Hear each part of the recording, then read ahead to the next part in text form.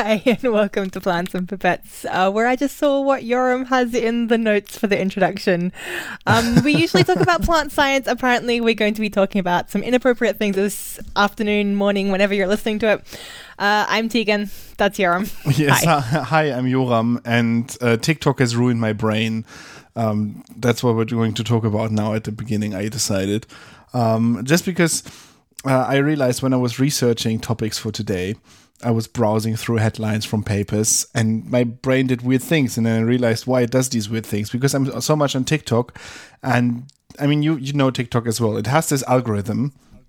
It's really unforgiving. Everybody's afraid of the algorithm. Everybody wants to be featured by it, but also everybody is afraid of it, because if you say bad things and nobody knows exactly what the bad things are, you might get shadow banned or other bad things might happen to you. So everybody's like tiptoeing around certain words. They know that mentioning other social networks is bad, but also lots of like things that relate to violence and sexual activity are bad, and therefore they use words to describe them. And I realized that these words, they all like trickled into my brain. I mean, you've seen the list now. I don't think we should say. Can we say them? I don't know. I can say the safe words, and then you could, like, the listeners can figure out what they mean. I just know in my head already. I'm very often thinking about unalive instead of using the real word for it. Then often people say they work in accounting, and they do that specifically so that they don't get any follow-up questions. Because when you are at a party and you don't want to discuss your job, if you say, I work in accounting, nobody will ask follow-up questions. Nobody will like, oh, but at what company? But what? How do you do that in your day-to-day life? So if you do something that society doesn't really like at all, if you say accounting, that's a safe bet to get out of the conversation. Then the stuff that really got me was corn. That rhymes with a bad word, and that's why it's used. And I've seen this come up in like different contexts on TikTok, and sometimes even they use the corn emoji. And then when I was browsing papers and I was reading plant pathologists collaborate to share knowledge on a growing threat to corn production, my mind went elsewhere, and that really confused me. So that's my story, how TikTok ruins reading paper titles for me. And plants especially. I mean, I think I have a kind of similar thing for our other podcast, the Plant Book Club. We read a Michael Pollan book, The Botany of Desire, and there's a chapter about tulips. So, and in it he spends a good 4 or 5 pages going on about how tulips to him look like a certain part of the male anatomy. And I think he's wrong and stupid in this element, not generally. But now every time I see a tulip, that's just, I think of that. And then I think of how annoyed I am that is now the link. I love tulips, and I'm really not happy that that's the link in my mind now. Every time I see a tulip, it's like tulip and male anatomy, and then being mad at Michael Pollan. This is the, within a millisecond, that's where my brain goes. Like, why are you ruining this for me? It really has something from don't think about a red car, and of course immediately you think about a red car. You can't not think about a red car once you say that. And this is the same with these trigger words that you think in your head. You don't think about the bad stuff of it, and of course then the bad stuff is the stuff that takes the spotlight and creates sometimes funny misunderstandings. Sometimes it's just sometimes I'm just confused. I'm just, what are they talking about now? And then realize, oh, I'm not on TikTok. This is the literal meaning of it, not the let's tiptoe around the algorithm. I'm actually on Web of Science right now. It's not. Yeah, weird. Although like this ties something I've just seen on Twitter that have you heard that Amazon is banning words now in their internal chat app? Oh, I saw that too, yeah. Yeah, because they finally got a union, and Amazon is not happy about it, so they're banning words. So they banned union, but they also banned unity, which I thought was like... And also like in case somebody misspells. Living wage and restroom and lots of things that you might use in a conversation. And somebody just posted a screenshot. They wanted to talk about a show that they're watching with an actress that's called Gabrielle Union.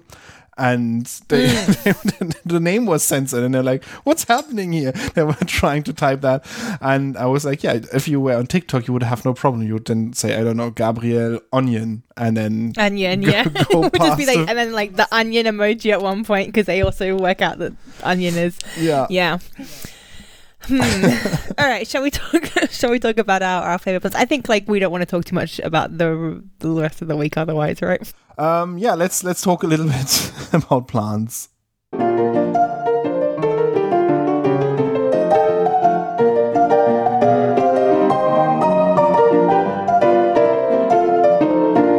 My favorite plant. And my favorite plant today is the cowpea, or a variety of it is also known as the black-eyed pea, Vigna unguiculata. And this is a black-eyed pea, as you might imagine, is a legume. And you know, like I do, what legumes do.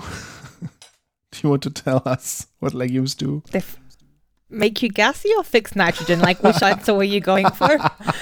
I mean, yes, to both. I want to talk today about the nitrogen fixation.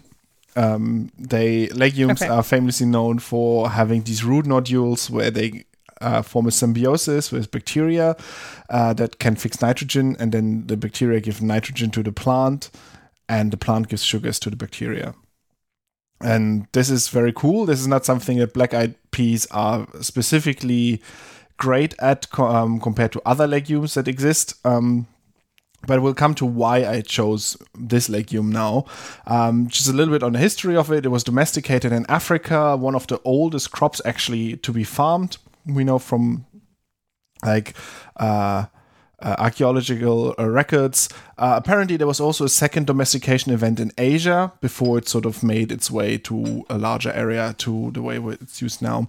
It really thrives in dry conditions. It can grow in something like 80% sandy soils, which most other plants, they would be like, hey, I'd like to have some nutrients. Nope. Something else than sand, please.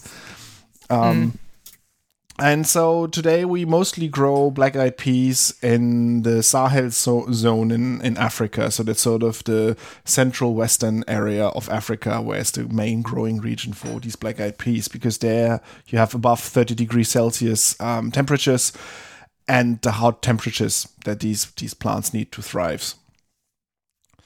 And I picked this plant today because I found a paper that's called, actually I don't know what the paper is called. I found a story about it. It's called Black-Eyed Peas Could Help Eliminate the Need for Fertilizer. Because they looked at black-eyed peas in the agricultural context and how well they are doing the nitrogen fixation, how well they're working with the fixation, with the symbiosis. Because there's an effect that we see, for example, in soybean and wheat, that during domestication, we sort of selected against the plant, involuntarily selected against the plants that are really great at doing symbiosis with bacteria in their roots. So they they're less great at it than their wild relatives, because we selected other traits like above ground biomass or resistance to certain pests or some stuff like that. So if you look at soybeans now, according to this paper, the domesticated soybeans are less good at doing symbiosis with root bacteria than wild relatives of soybean. And I wanted to know if the same is true for black-eyed peas. So they looked at the populations of root-dwelling bacteria, or the ones that do the symbiosis, that fix nitrogen in black-eyed peas in domesticated lines, compared them to wild relatives, and also did some genomic analysis to figure out potential markers what that are related to these traits. And I found that black-eyed peas, even though being domesticated and being selected for a long time for maybe other traits, they're still very good at fixing nitrogen in the soil when grown on the field. And this makes them really interesting for agriculture, because then if you think about growing them in the field in a crop rotation, they can sort of replenish the nitrogen in the soil in between your other crops. And they have another trait where before they die, they sort of open the root nodules and release the bacteria into the soil. So when you have grown black-eyed peas in the soil, after you harvest the plants, you have a larger population of nitrogen-fixing bacteria that remain in the soil, and then they can be beneficial for whatever you plant next on that field. So the researchers speculate or say this could be an interesting thing to include black-eyed peas in crop rotation to reduce the need for artificial fertilizers and to just increase the nitrogen that's in the soil and available to the plants, and essentially making agriculture more sustainable. I mean, of course, that still depends on high growing temperatures. Like in Germany, we can't do that. Mm-hmm. You can't grow black-eyed peas here effectively, and in many other places you can't. But for example, in California, you can. They have these high temperatures. They also have rather a problem with supplying enough water to their crops. So they could grow black-eyed peas there in their crop rotations and replenish some of the nitrogen that they use for the other crops, potentially. Yeah, and that's why I picked black-eyed peas this week as my favorite plant. Vigna unguiculata. You mentioned that I should also have a quick look at this species, and I didn't. You told me I should, and I made some stupid comment about how you've chosen the harder species to actually Google. So I just had a quick look now, and it looks like we do have the genome of cowpea from 2019, and it's also possible to genome edit with CRISPR-Cas. So like both of those have been done as far as, starting to know what we're doing if we want to manipulate this for further breeding. Mm-hmm. And I also found out that you can make cowpea milk, which I guess that could be fine. It sounds a little bit disgusting to me. I'm really into nut milks, but I'm not sure about bean milks. Yeah. Did I mention that I tried potato milk the other day? Yeah, and that it wasn't great. I remember that. But cowpea milk could have the massive marketing advantage that you write cow very large, pea very small, and then milk large. And then consumers will think... It's the only one that gets past the EU regulations. It's like, this actually is milk because it comes from a cowpea. Yeah.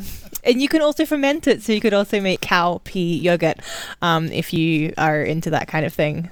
Yeah. It doesn't sound that great. I mean, I've actually bought recently some black-eyed peas to cook, and I quite enjoy them. But yeah, they're mostly grown. But do they have that kind of soya flavor? Because soy milk it's very distinct. I much prefer like the oaty, nutty things in combination with several other pea or beans. So I couldn't specifically make them out. Like I made a bean stew, and so therefore everything tasted like bean, but. I don't know. They had a nice bite to them, and that's why I like them. Diversity in the class. Science. And this week it is my turn, and I sort of did a weird rabbit hole-y, wormhole-y thing to get to these two people who I want to talk about briefly today. So I was reading a paper and I saw mention of a plant that was ribes something. Do you know what genus ribes is? No. So it's something that you would have definitely come across. So there's about 200 known species. It's a flowering plant, and it's a genus that includes all currants and gooseberries. And the clue and what kind of made me excited was that my brain suddenly clicked, and I was like, oh, ribes nigrum is black currant. That's why Ribena is called Ribena, because it's got the first part of the genus for the black currant that goes into Ribena. Uh-huh. No? Okay, I don't even know what Ribena is, to be fair. I also don't know what Ribena is. Okay, so Ribena is a soft drink that's pretty common, like in the UK and Australia, I guess in New Zealand as well. It's it's it's a blackcurrant based drink. Very, very sweet, very popular with children. It's kind of a cordial, so really quite sugary. Yeah. But it was originally... then your reference makes sense. Then I understand why that was interesting to you. For me, it's a nonsensical word. It's okay, it's fine. I think like the UK has quite a thing about like what they call squashes, which are just sort of concentrated fruit or fruit flavored cordials. So you sort of have this and you add extra water and dilute it to the right sort of consistency. But so Ribena was actually developed way back in like the 1930s. It was actually developed by, a scientist at the University of Bristol, so in the UK here. And he made this drink and they named it Ribena. And it was sort of quite doing fine. But then in the Second World War, it became really hard to get oranges and other foods that were rich in vitamin C. And because black currants themselves have quite a lot of vitamin C, they sort of sold this as a drink that's going to give you the vitamin C that you need. Mm-hmm. So it was actually, I think, given out for free to people as sort of like, this is the wartime drink for the children to have, so that the kids got it for free. You know, you get your milk for your calcium and you get your Ribena for your vitamin C. And it's just to mention, the company is owned, or like Ribena as this thing is owned by this GlaxoSmithKline, which is a super huge like pharmaceutical-y company. I think something I saw said that it was second only to Pfizer on the world stage, but I think that's a bit of an exaggeration, but it's like, it's the sixth largest, in fact. So Pfizer, Novartis, Roche, Sanofi, Merck, and then this one. Huge, big pharmaceutical company that was also owning this drink, which is actually a cordial, but it was sort of sold as a healthy medical almost kind of drink because of the vitamin C, right? So it sort of fit in with that story. So the scientists I want to actually talk about today are two schoolgirls who were in New Zealand, and their names are Anna Devatasan and Jenny Su. And so they were actually just in high school, and they were doing a school science experiment, and they were using ready-to-drink Ribena, so this blackcurrant-based cordial, and they were testing for how much vitamin C was found. And at the time, there was ads running that said something like, the blackcurrants in Ribena have 4 times the vitamin C of oranges. And maybe you can already pick apart something with the wording. So the wording is the blackcurrants in Ribena have 4 times the vitamin C of oranges. But these girls are sort of testing Ribena, this ready-to-drink Ribena that they were buying from New Zealand, and they were comparing it to, you know, things like orange juice. And they thought that they were actually making a mistake with the way they were doing the science, because they were sort of getting that there was no vitamin C in what they were measuring. And you know, they measured orange juice. Basically none. I mean, they couldn't identify it, as far as I can tell, from the various articles. And then they were testing other things like orange juice, and they're just like, okay, it's working with the orange juice. What's going on? After a while, they ended up actually writing to GlaxoSmithKline, so the manufacturers. They got no response from writing to them. They then phoned the company, and they were just basically like given this really short answer. They were like, yeah, the blackcurrants have the vitamin C. What do you like? You know, that's it. And kind of got like almost hung up on. But this story was then picked up by a consumer affairs program. So it's called Fairgo. And they sort of took this findings into like the Commerce Commission. So sort of a watchdog that sort of checks that the consumer is being not lied to, basically. And as it turns out, there's basically, no detectable level of vitamin C in this ready-to-drink Ribena that the girls were testing. So they were correct, and there wasn't any vitamin C. And that was in 2017. And then it actually ended up going to court, basically. So this consumer protection agency ended up suing the company. They had to pay 192,000, I think, Australian dollars, so like 200,000 New Zealand dollars. Don't know why I'm writing this in Australian. Anyway, they had to pay money. So the company argued that they shouldn't be fined very much, and they should just sort of like, it should be let go. But in the end, they got fined. You know, it's still not very much. It's a huge company, right? So like, even 200,000 New Zealand Australian dollars, it's like, I don't know, 150,000 euros. It's nothing for a pharmaceutical company. But they did also have to put a message on their website sort of mentioning this, and also run corrective advertisements to say that they had done the wrong thing. And I think there was that really specific wording which implied, you know, if you read it very carefully, you could see, okay, the blackcurrant themselves contains this, not necessarily this ready-to-drink juice.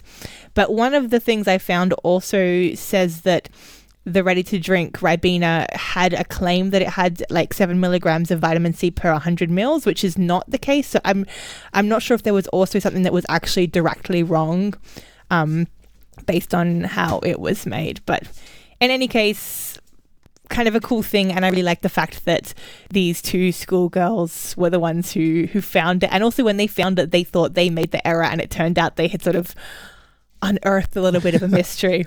I also was I was trying to look into these two people, and it looks like Jenny is now, in fact, working as a reporter. So I was trying to stalk the two of them across the internet. I couldn't find Anna. I couldn't find her profile. Yeah, but it looks like Jenny So is now working for TV New Zealand. So she's sort of got a little spotlight for the Ribena, and I found some articles where she's like, yeah, this was the first time when I was on the other side, like I was being questioned by journalists, and now I'm switched to the other side of the bench, and I'm asking people things. Yeah, sometimes I wonder when it just takes it's a cool experiment that they did, but it takes on a couple of schoolgirls to measure what's actually in the drinks. I wonder how no official body ever did such a measurement. But I think, the regulation for foods and drinks is very different from other stuff. They don't have to necessarily be measured by independent bodies and then sort of cross-checked and validated before they can publish their stuff. Well, one thing I couldn't find is, so some of the articles suggested that it was the company themselves made a statement that it was really only a problem like in New Zealand and I think maybe Australia as well. It wasn't a general problem. So I'm not sure that if in maybe those countries they had a different version of the ready to drink cordial, which maybe had less actual real fruit or, just more sugar or something like that compared to the real fruit content of the original one. So maybe there had been some difference that was specific to that country and that hadn't been tested, and they had sort of made calculations based on the concentrate that didn't really turn out to be true.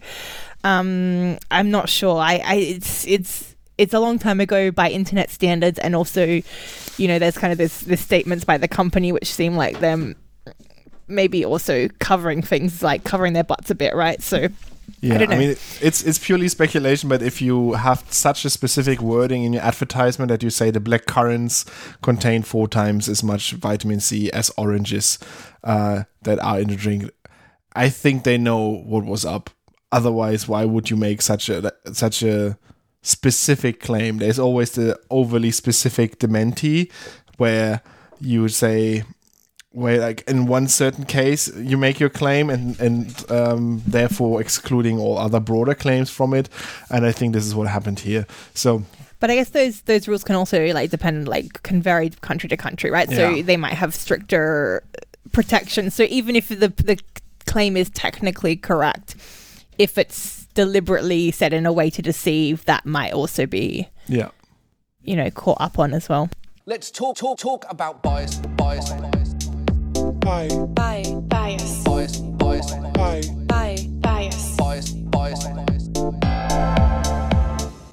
I'm so scared.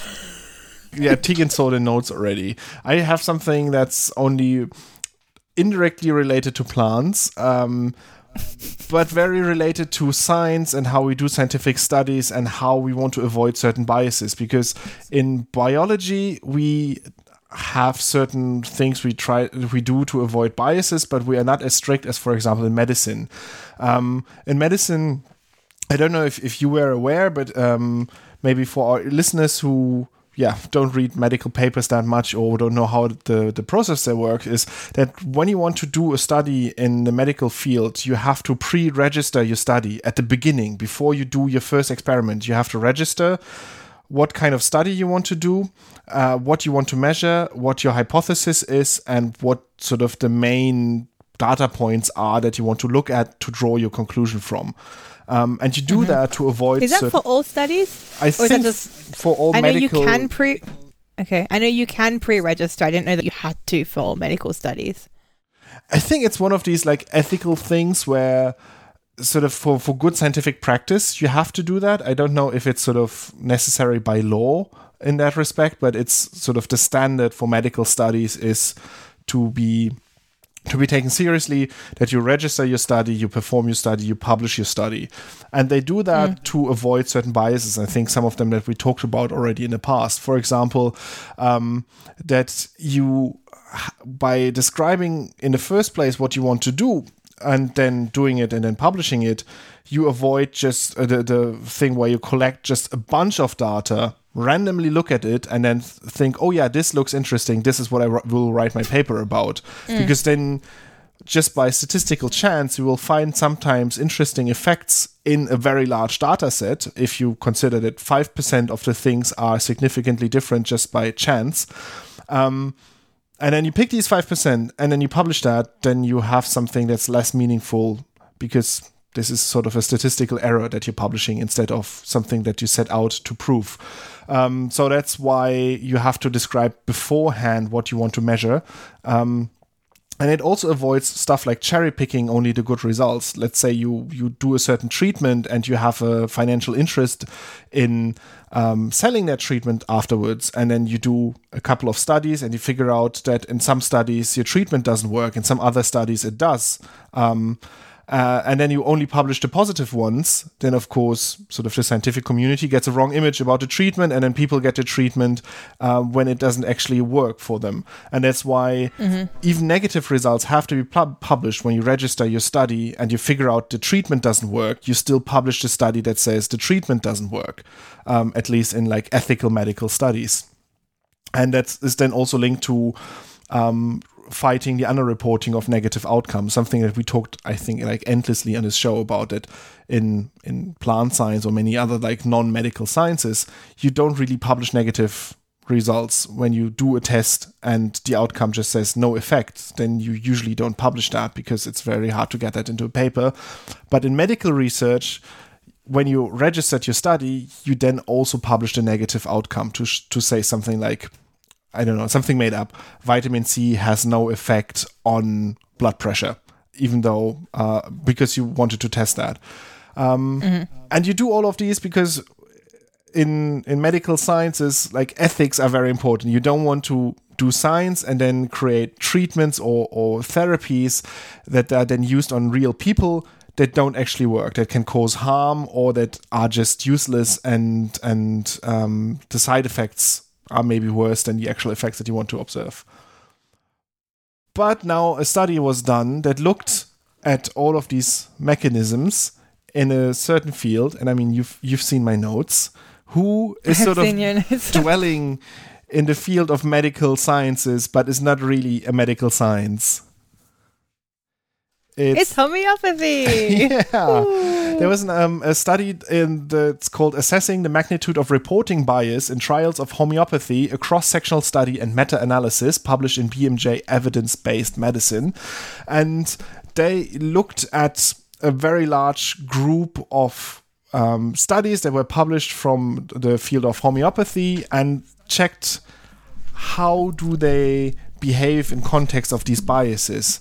And they found some things that if you are cynical like me, you are not really surprised by it. That people who research homeopathy work like this is that some of them, first of all, not a lot of studies from them are registered.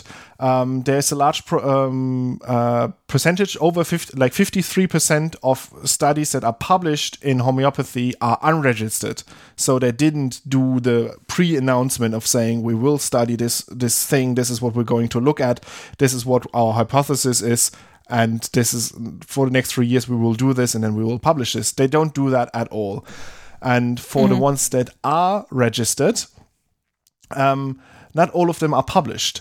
There's 38% of the ones that are actually registered end up not being published at all. And so the ones that are published, they are very often positive about homeopathy. But if you look at all the ones that aren't registered beforehand or aren't published, you get to wonder, like, why are they not published? Are they maybe not finding that the treatments work? Are these maybe studies that show that homeopathy doesn't work? And they, by introducing this, falling to this bias, the researchers involved in this, paint a nicer or like a more positive picture of homeopathy than is actually reality.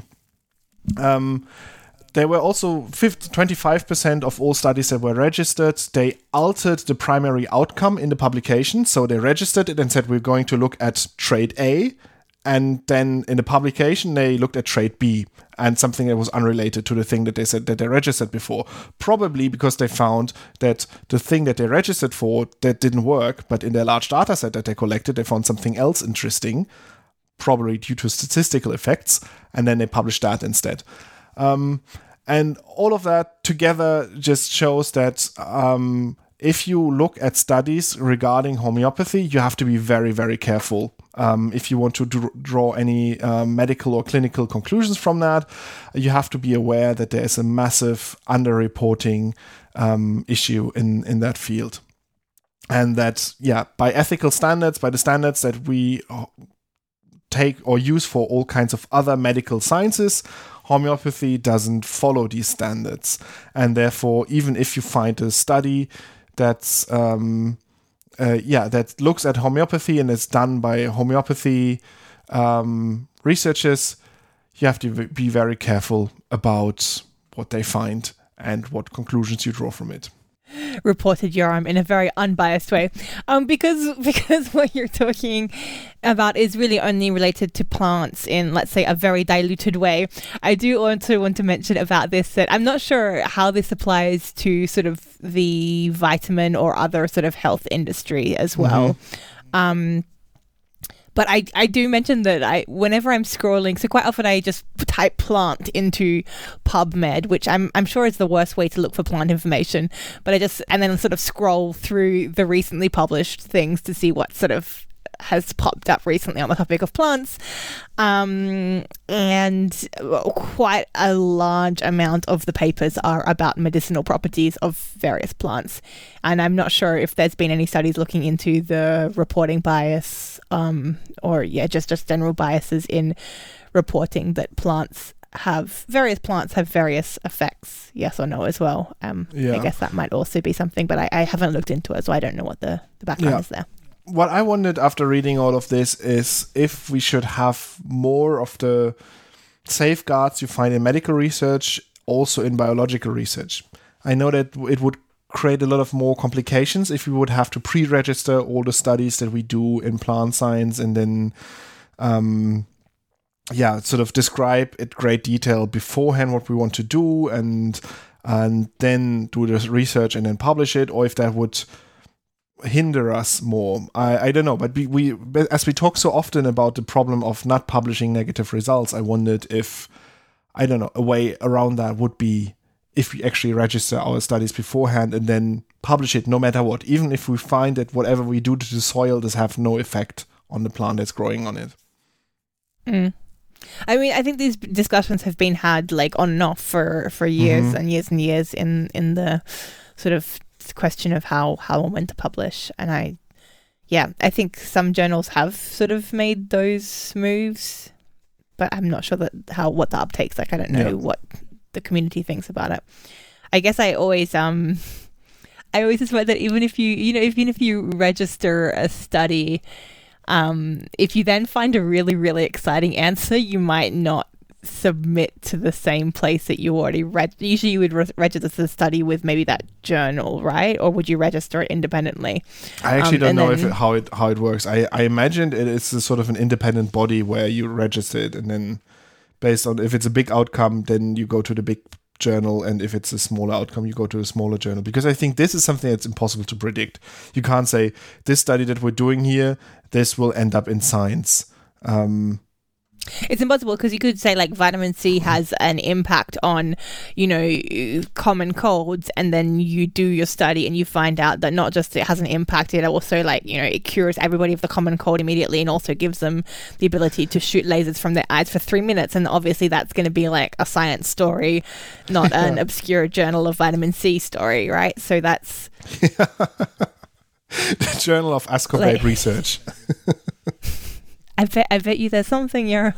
Yeah, I should not be joking. There's probably some serious journal there in that field. I mean, but that's also also kind of you're now casting shade on the Journal of Ascorbate Research. But that's the thing. That's the thing with negative studies, right? Like if you do have these negative results, you need that there are journals that will publish this, and a lot of journals will be like, well, why would we publish this? This is a result showing nothing, basically, effectively.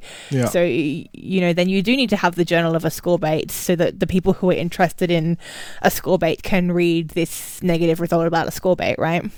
Yeah. Yeah, maybe we need a bad bank. We need a bad journal that takes all of the faulty, all of the things that didn't work, and then you just browse through that and you just It's not update a your bad knowledge. journal. It's just like a lower impact, like lower. I mean, yeah, it's sort of nicher, I think, is Yeah. the.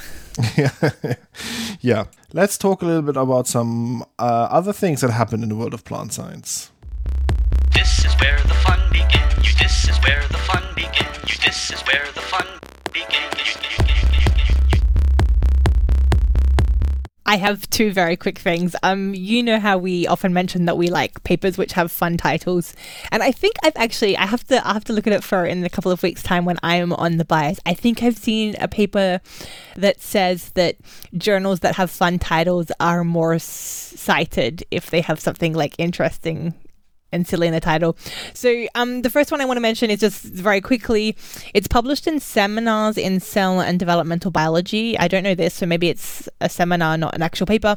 But the title is No Hormone to Rule Them All, and then Interactions of Plant Hormones During the Response of Plants to Pathogens. Like a few points there for getting a Lord of the Rings reference in, I would say. I don't know that it really fits broadly, except it does fit with my general hatred of hormone research, as far as, like, it was something I always wanted to avoid when I was actually an active plant biologist in the lab, because basically the paper, it's sort of a review, and it's discussing the fact that there's not one hormone that's doing everything. They're all interacting with each other, which is why studying these things is such a bastard, because you start studying one, and before you know it, you're studying everything, not just the hormones, but every other thing that the hormones are interacting with in the plant. So I do kind of get their point there, although I'm not convinced. I didn't read the full text, so maybe they come back to the Lord of the Rings references further in text. I mean, I would give it to them. I would give it to them if all of the hormones they're discussing are ring shaped. Then I would be like, okay, fair enough. If like you're constantly talking about hormone rings, I mean, I have no idea. And it also depends on like how small. I think all of them probably have these like 5 rings and 6 carbon rings that you find in molecular structures. So I guess you can make the case from that. But I imagine them all from like a chlorophyll is a big ring. I imagine all of the hormones have to be a big ring, and then one ring rules all of the hormones, or it doesn't, according to this paper. Okay, not important. The second title that was kind of interesting. So this is expression of antibody genes in plants to modulate plant metabolism or to obtain pathogen resistance. But the header title is The Plantibody Approach. And I think that's my new thing. Antibodies made inside plants being called plantibodies. Yeah, that's pretty good. And I don't know if they came up with it. If they did, De Jager and colleagues, well done you. Plantibodies are my new things. It just sounds really cute as well. Then I have then flaper or pulper. Plant paper. Plant-based. I mean, all paper is plant-based. All plant-based. Good. Let's try that again. But this is a new... What was the other one? Pulper? Pulper. Pulper. Paper made of pulp, but paper is also made of pulp. Not of pulp, but of pollen.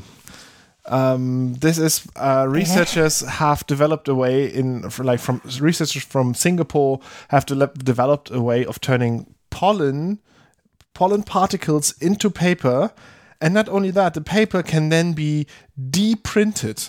So what they did is they found a process where you can sort of glue a bunch of pollen particles together, also removing any allergen in the process, and then you create a very thin sheet of paper. It's sort of yellowish in color. It's very, very thin. It's like almost transparent.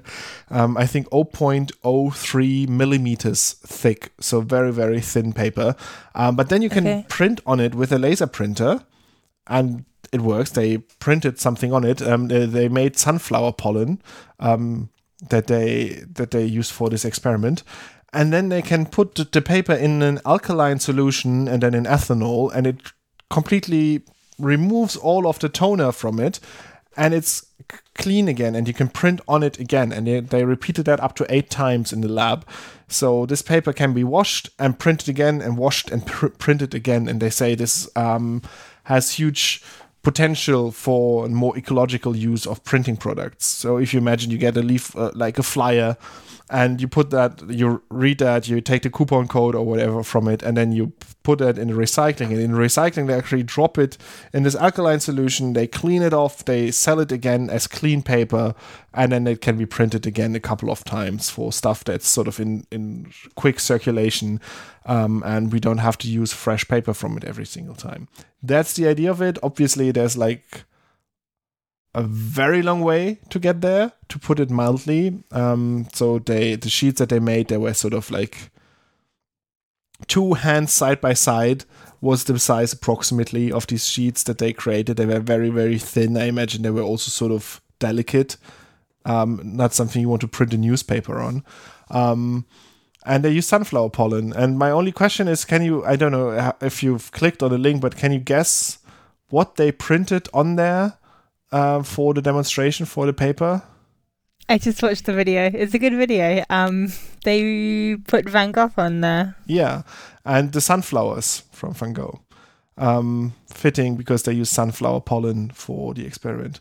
I just, like they say, the upside is that you don't have to cut down a tree and destroy a tree to make the paper, because the pollen is like actively released from the plant. But I wonder like how much pollen you would need to make a significant amount of paper. I mean, yeah, there's definitely some comments here. Like, firstly, the video is really cool. You should go and watch the video. It's cool to see the image getting washed off. Also, they managed to get a little pollen pun in there at the end. This is paper that's not to be sniffed at. So well done to whoever made the video. I don't know. I mean, the washing requires like a basic solution, fine, and then also ethanol. Okay, this doesn't seem like a more sustainable thing than using. I mean. Yeah, paper production also use chemicals and bleaches and like also some obnoxious stuff if you want to make paper from wood pulp. Okay, you're using it 8 times here. Are you using it 800 times maybe? But even then, if there's like a washing process, when we start having like the trade-off between also like water usage, I'm not sure. Like I think it's. On the other hand, like with these technologies, you know, what you see now, it could be something miraculous in some generation's time, right? So I don't think you should ever look at the beta phase and describe how wonderful the product is. But yeah, as it is now, you're right. It's very, very far away. But it's nonetheless very, very cool, right? Yeah, I never thought about the idea of de-printing something, of removing the toner from it effectively and then reusing it again. And I don't know. I mean, maybe it could be a coating in the future. Maybe we take regular wood-based paper and coat it on both sides, and then we can wash it off in certain.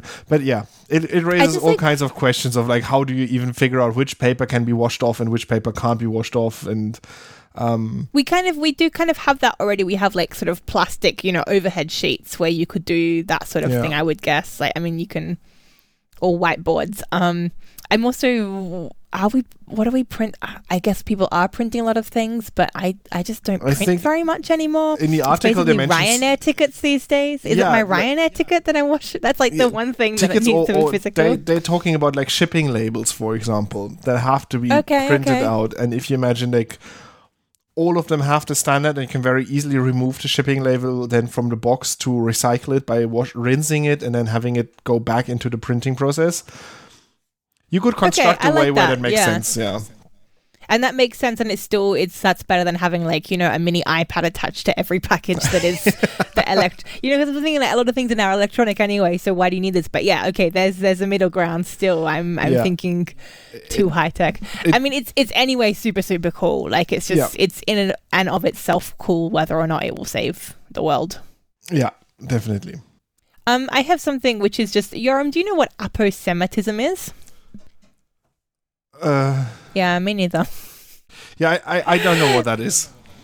So it's basically signals, usually like visual signals, which can be bright colors or very bold stripy patterns, for example, which are used often by animals to warn that they are dangerous, that you should not come at them and eat them generally. So I think like the most famous one is like those poison arrow frogs, the little brightly yellow and black and red colored frogs that you find. Yeah, so very pointlessness. I found an article, and I think it's really more of an opinion piece in plant signaling behavior. It's a review, but I think it's opinion-based review. It's from a while back. But they're talking about how in animals, those displays are often symmetrical, and this is being suggested because symmetry is it creates more of a visual. It's more immediately recognizable, and it has more impact, I think, is the argument. And this person is discussing whether, there are also plants that have spines, and whether these spines themselves might also be aposematic in that, the spines themselves are giving a pretty strong off vibe. And then they're also arguing that in some of these organisms, some of these plants like agave and aloe, they also have symmetry, and then having the combination of, the spiky, not nice bits with the symmetry might also be giving a stronger sort of message of go away. I'm not really sure. I think the symmetry maybe is like growth based, I guess, development based. But I just thought it's sort of interesting. I don't know much about this aposematic thing in plants generally. It sounds to me like a chicken egg problem because, as you said, I think it's more likely that it's a growth thing. Like when you have figured out how to make one side behave in a certain way, you sort of just like copy and paste genetically the process on the other side as well, and then create a symmetry instead of coming up with a new way of doing that on the other side and then having an asymmetric thing. And then animals and us and everything that evolved together with it then took these cues and evolved with them and imparted more meaningness or more meaning to things that are symmetric than things that are asymmetric. I think it's rather, to me, it would be rather this way. But it's an interesting thought. It's. Well, I was also kind of thinking about the fact that, so they also use the idea of spines as these aposematic displays. And I would say a spine in itself is not really a display. It's actually like the threat itself, right? So if there's a bright red frog, sure, the fact that it's bright red is saying that it's poisonous. If that bright red frog is holding a machine gun, the machine gun is not really a display anymore if it can actively use the machine gun, right? The spines themselves are the physical barrier. I'm not sure if it's like a display in as much as actually the thing.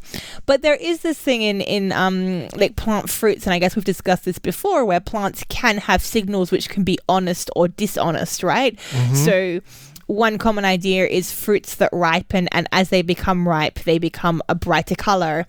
And, as part of coevolution, the birds might be more attracted to eating the brighter colored berries. And that's a win for everyone, because the plants, they have this color change, and then only when the fruits are ready and ripened, the plant seed itself is ready enough that the fruit can be taken, does the bird come and take it. So it's to the benefit of the plant that the unripe seeds are not eaten, and it's also to the benefit of the bird, usually because the ripened seeds have a better reward, so the fruits have more sugar, or starch or something that the birds want. So there is these honest, and they can also be dishonest displays that plants can give. But I was trying to sort of thinking about this aposematic thing. So I think it's something I have to look into more. I just found this before we started the podcast, but I'm kind of curious about plants giving visual displays to go away. And them being visual as opposed to just being like big thorns. It's definitely interesting. I have something talking about the interplay between plants and animals around them. I found a story where I first thought you talked about this last week, but you talked about something very related, and I will just extend the idea. You talked about weeds last week, and how weeds are actually often beneficial, and how pollinators are drawn to weeds, and by keeping weeds around, we can increase the fitness of the pollinator population, which then again is good for us when the pollinators pollinate our crops and things that we care about. And I found a story where they exactly looked at that in mango trees. They did an experiment where they grew a very simple experiment where they grew a mango tree, and they sort of kept the weeds around it untouched, and they grew mango trees where they cut all of the weeds and kept like a nice clean weed-free area around a mango tree. And then they looked how successful the pollination rates were, as in how many fruits would they get, because mango trees rely on pollinators to actually then produce fruit. And they found something that, after hearing your story last week, is not that surprising, that trees that were grown with weeds around them had 3 times more fruit. And they linked that to the larger presence of pollinators, because they come for the weeds, and then they see that there's also mango flowers there, and they then also pollinate the mango flowers as well. And overall, like, the whole package is just more attractive to a wider range of pollinators than the mango tree on its own.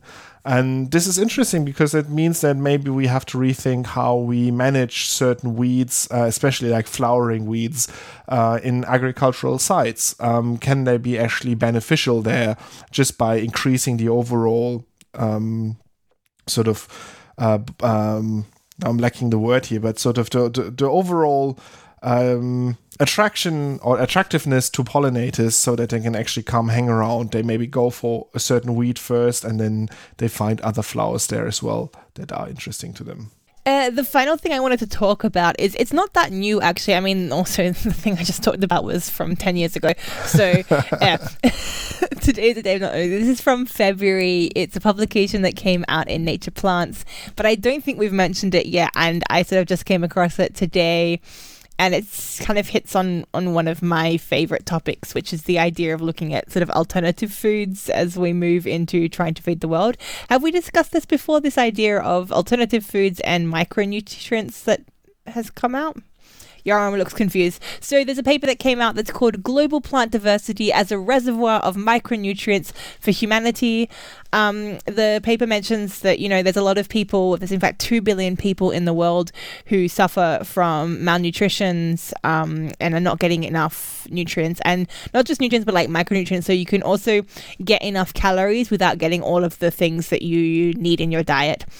And they say that there's almost 400,000 vascular plants, thousands of which are edible, but a lot of them, they're edible, but we don't actually know what's in them as far as nutrients.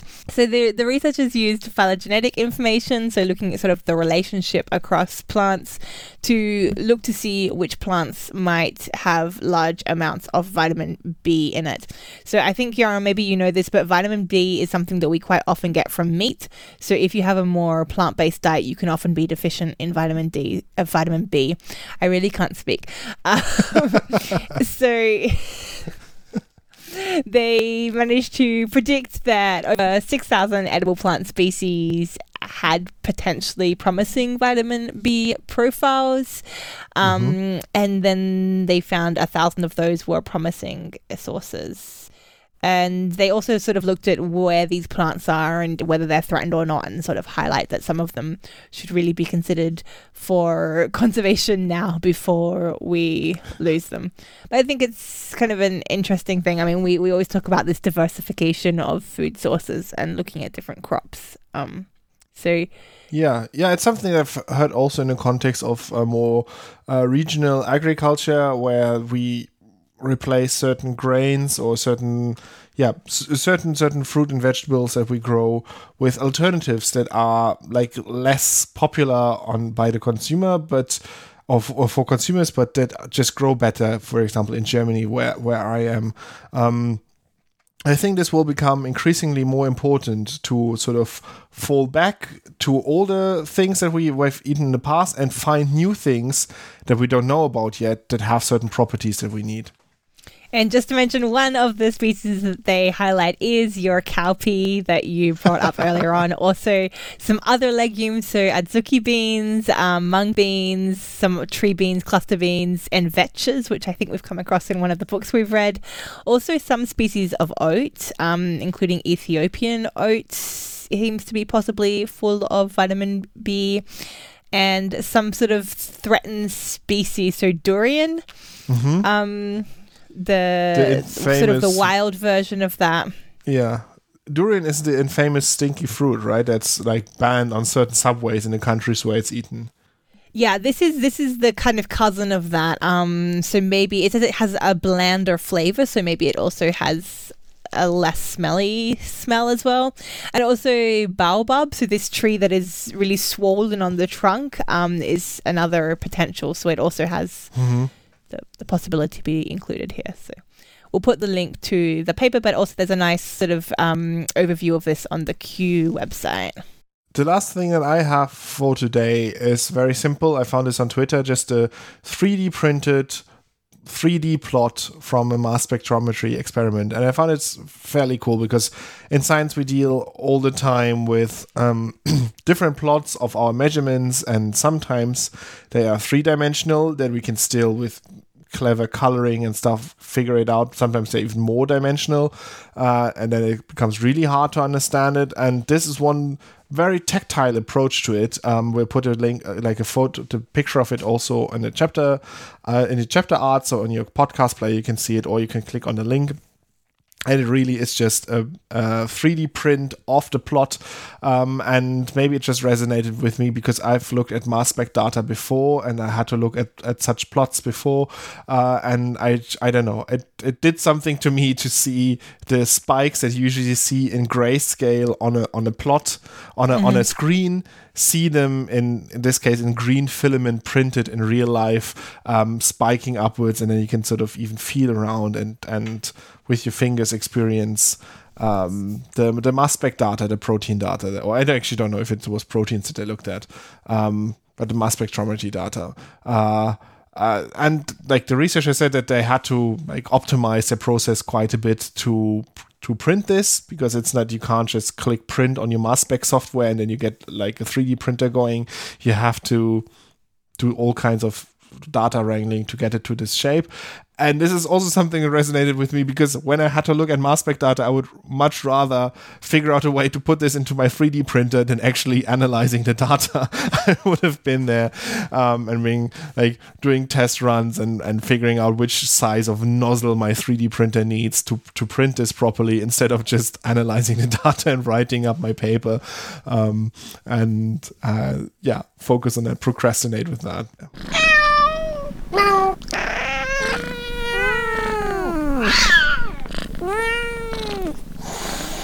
Cat fact. I found a fact. I put the wrong link in my notes. I just figured that out.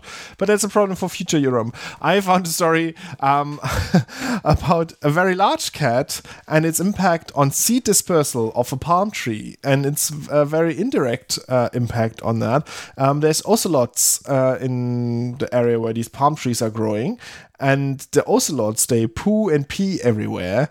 And then there's a very small rodent, the agouti, who smells that and doesn't really like that and goes away from these areas where they find ocelot droppings. And this rodent is one of the main pollinators, not even pollinators, one of the main dispersal mechanisms of the seeds of the palm tree Atalea butyracea. And this means that when there's ocelots, there's less agoutis and therefore less seed dispersal, and therefore the palm tree can't make cover as much land as it, evolutionary speaking, wanted to. And this is not, first of all, an interesting effect, and you might think like, so maybe should we do something about the ocelots so then the agoutis can do their job, so the palm trees can disperse their seeds, because it's good, right, if they disperse their seeds.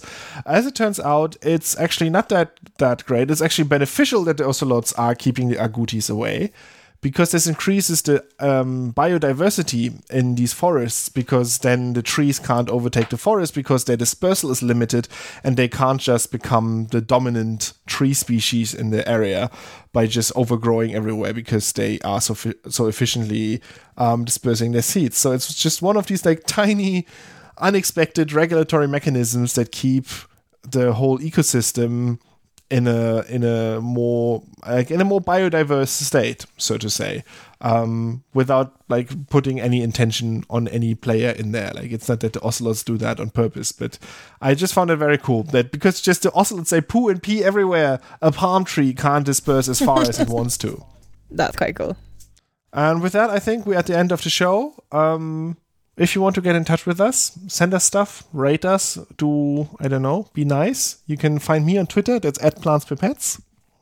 On Facebook sometimes, and Instagram more often. It's at Plants and Pipettes. There you can talk to me. We have a website where you find this podcast, more information on plants, and like a huge backlog of articles we wrote about the world of plant science. That's on plantsandpipettes.com. And as always, our opening and closing music is Caravana by Philip Gross. See you next week, guys. Thank you for listening, and goodbye.